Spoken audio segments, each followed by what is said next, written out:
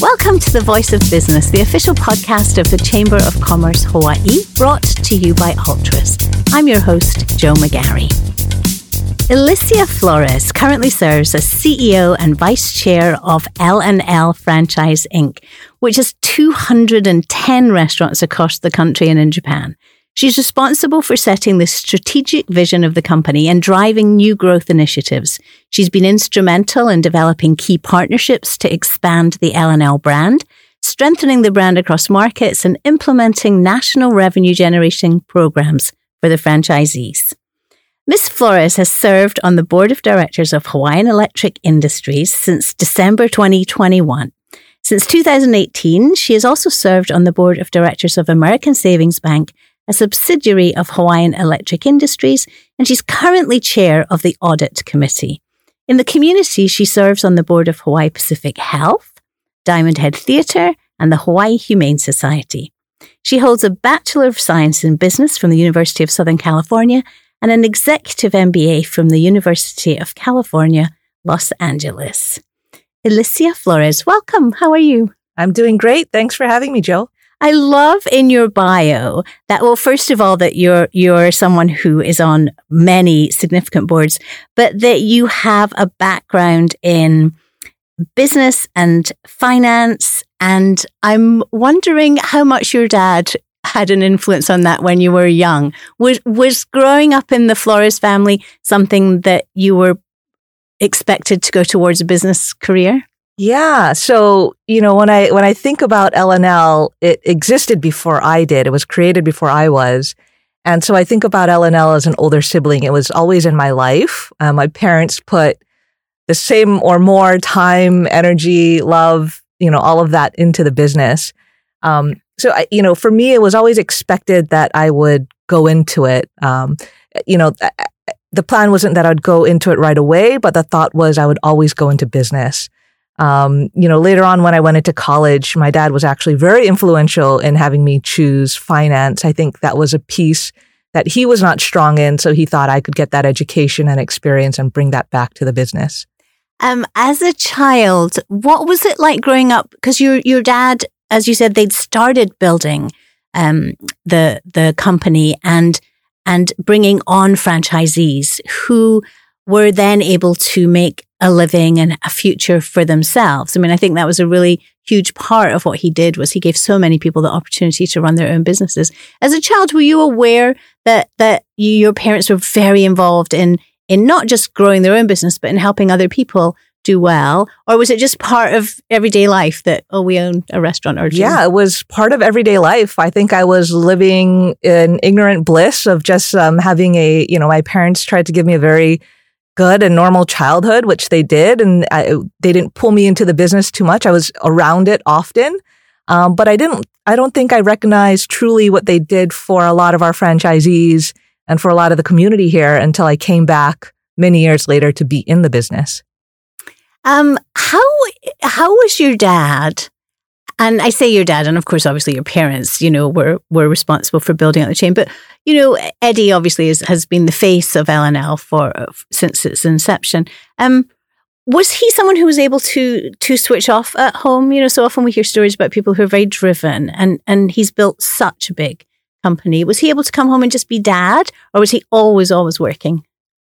So I think that's a very interesting question. I think he was always, his brain is always working, whether it's on L&L or family things. It's just, he has one of those brains, I think an entrepreneur's brain, which is always clicking. It's always at 110%.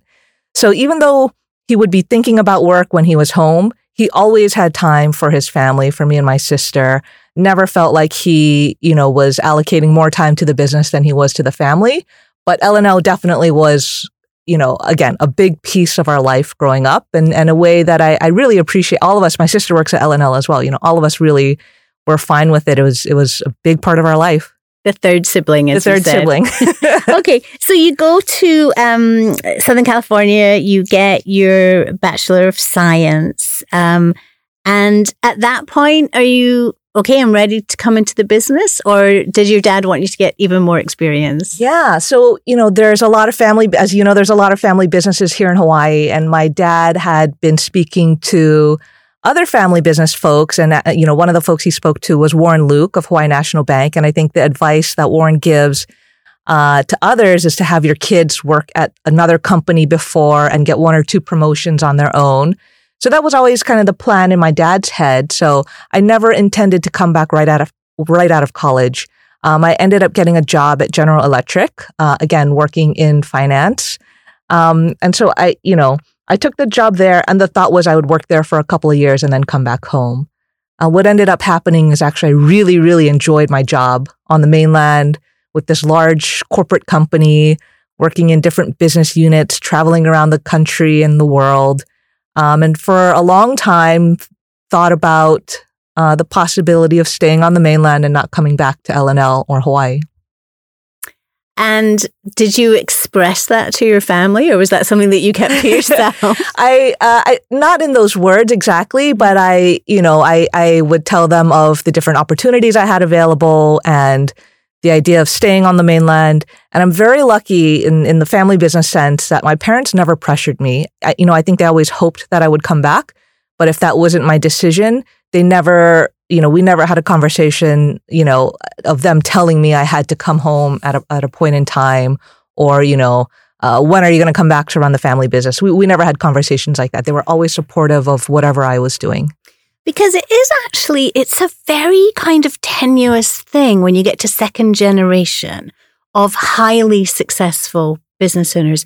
And I often think, just observing the restaurant industry, it's even more tenuous in the restaurant industry because, and you can correct me here, Alicia, if I'm wrong, but what I see is that the people who start the business restaurant work so hard and are so driven and really have to be, sometimes I think it's almost like they're fighting a war every day they go to work. It's just so difficult.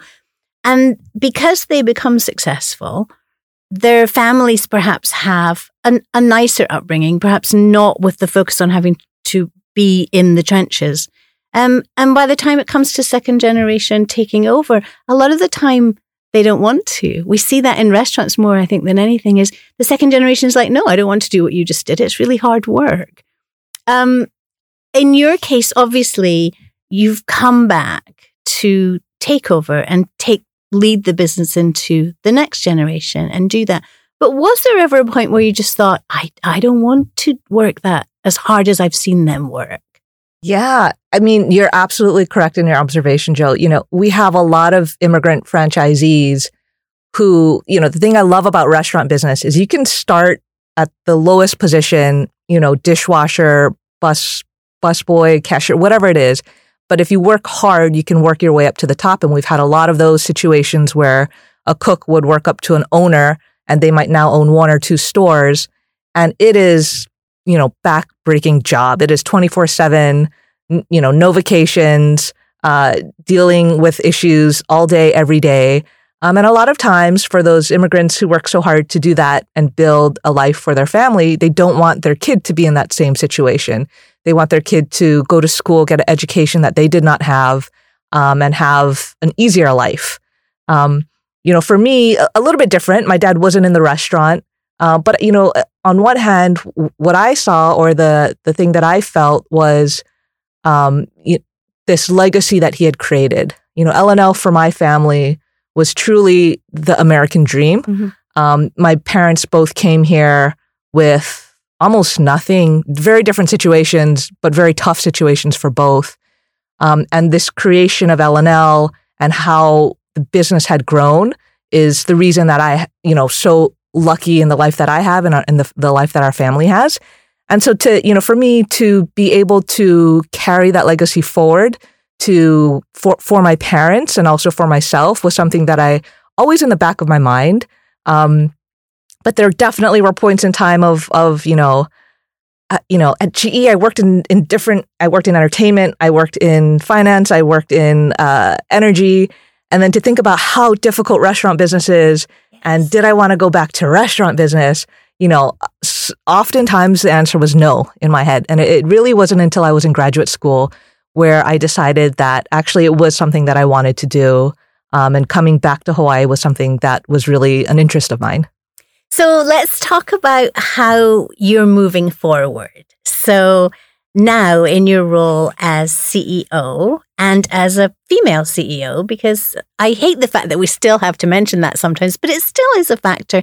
There still are, fewer. And in a lot of family businesses, there is an expectation that the sons will take over. So as female CEO of the company, where are you headed? What do you see for L&L? What kind of changes are you making to something that works extremely well as it is? Yeah, it's so interesting. So my dad, as you know, and I've kind of expressed, to me, he is the epitome of an entrepreneur, right? Someone who started with nothing, just hustled, figured out how to get things done, and created this tremendous business. And because of that, I had a completely different upbringing of, I got very attentive parents. I had so much business education. I worked in the largest corporate, corporation in the world. So I have this very different background than my dad did. And when I came into the company, we didn't see eye to eye on so many things, and strategy was one of them. But it's because of the lens that we were viewing it through. One as an entrepreneur and one kind of with a corporate mindset. And so for me, thinking forward to the strategy, it's taking this really wonderful company that my dad and his business partner, Johnson Cam, created, but figuring out how do we set a strategy going forward where there is a bit more standardization, a bit more consistency in what we deliver, and really, grow. How can we do that so we can grow the stores at an even faster rate than we've been doing before? And what an interesting time you are in to be doing it, Alicia, because as we've learned from the past 2 years from the pandemic, people are actually eating differently. They want different things from restaurants. And one of the things they want is they want to be able to order takeout. They want to be able to walk in and grab and go. And they don't necessarily want to be sitting in large dining rooms anymore. That's practically a model that's made for L&L growth. Absolutely. So we were very lucky in the pandemic, and, nothing, it was by chance that we just are, naturally a takeout place. And we were just very lucky to make it through the pandemic. But for example, so one of the things in strategy wise taking us forward is during the pandemic, we created our own L&L app to make it even easier for those customers who don't want to sit in the restaurant. They just want to order their food, pick it up and go home where they feel more safe. But they could still enjoy their favorite plate lunch. Restaurant space has truly changed. I mean, you know this and we see this, and, not really sure how I feel about it for the future, because again, there are so many things I think in the restaurant industry that were so unique. And now there's been consolidation in the industry, and a lot of smaller locations, smaller chains have closed. But we're lucky that we survived and finding ways to make sure we adapt and continue to thrive in the future. And is the menu something that also is changing? I know, your dad has always been very forward thinking with introducing new dishes, with lightening up dishes, with bringing in, sort of special things that attracted a lot of attention, and especially on the mainland when it's thought of as very much a Hawaii place. Is that still part of an integral part of the business growth, that you're always looking at menu development and redevelopment? Yeah, so it hasn't been an integral piece of L&L. I think every time we bring on different menu items, there definitely is interest in it, but the top sellers always remain, the 4 or 5 things on our menu that people love, like the barbecue mix, chicken katsu.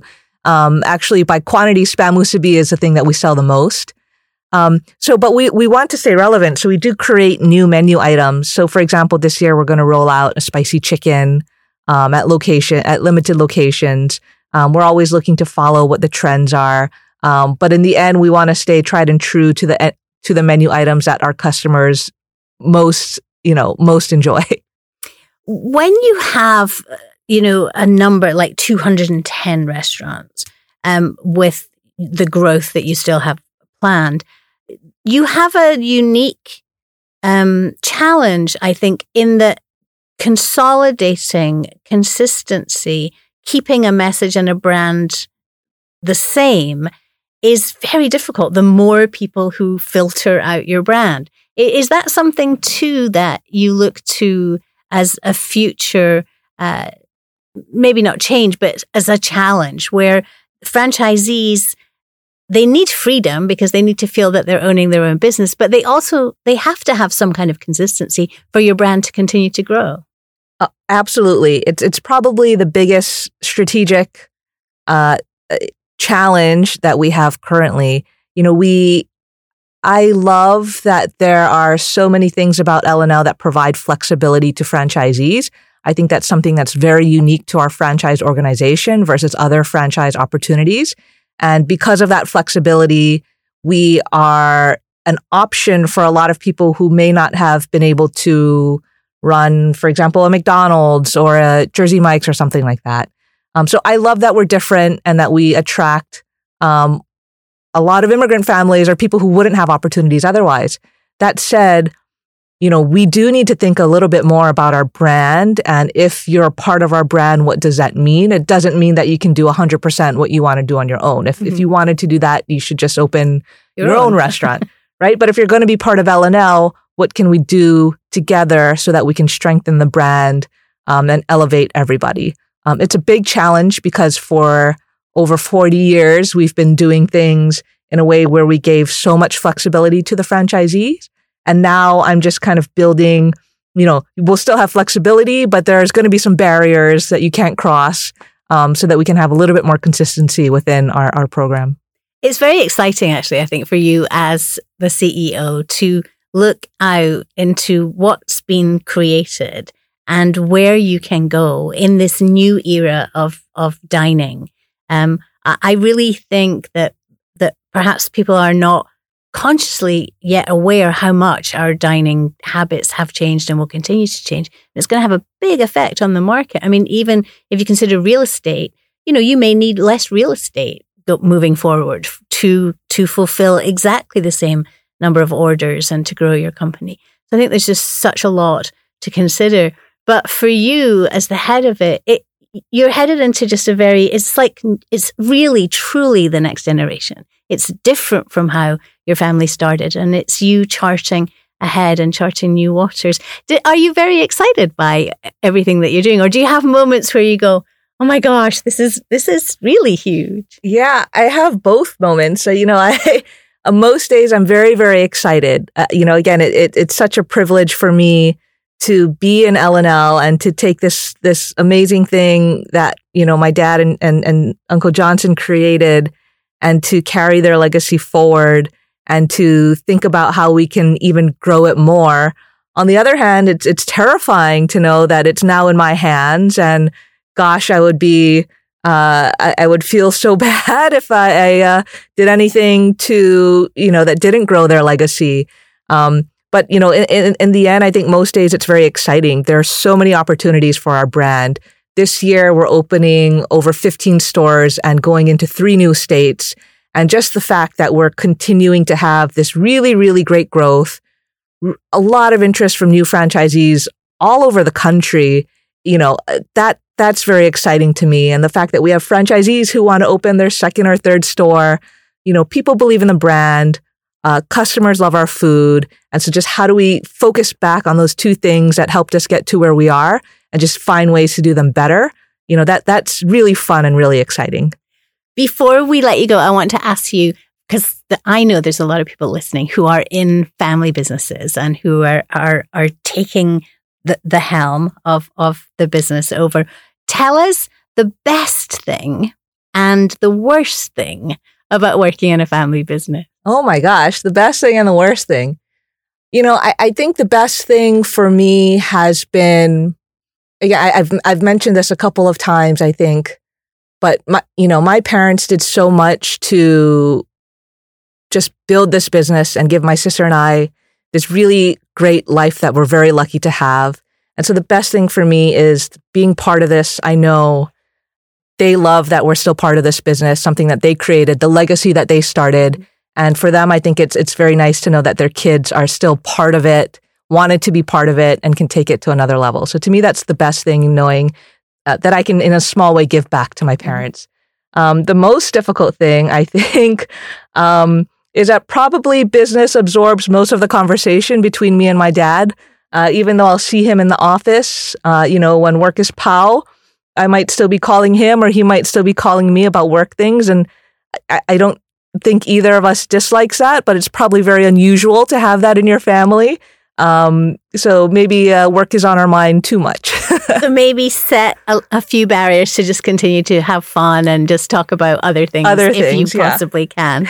Well, we wish you much success. It's going to be really fun to see how the L&L chain continues to grow, and especially in Hawaii, because we know we love our food and we love to see homegrown talent, which is becoming more important than ever before, being given opportunities. So continued success. Thank you for joining us today. Thank you for having me. Alicia Flores is the CEO and Vice Chair of L&L Franchising. You've been listening to The Voice of Business, the official podcast of the Chamber of Commerce Hawaii, brought to you by Altruis. I'm your host, Jo McGarry. Do join us next time for more stories of Hawaii's business.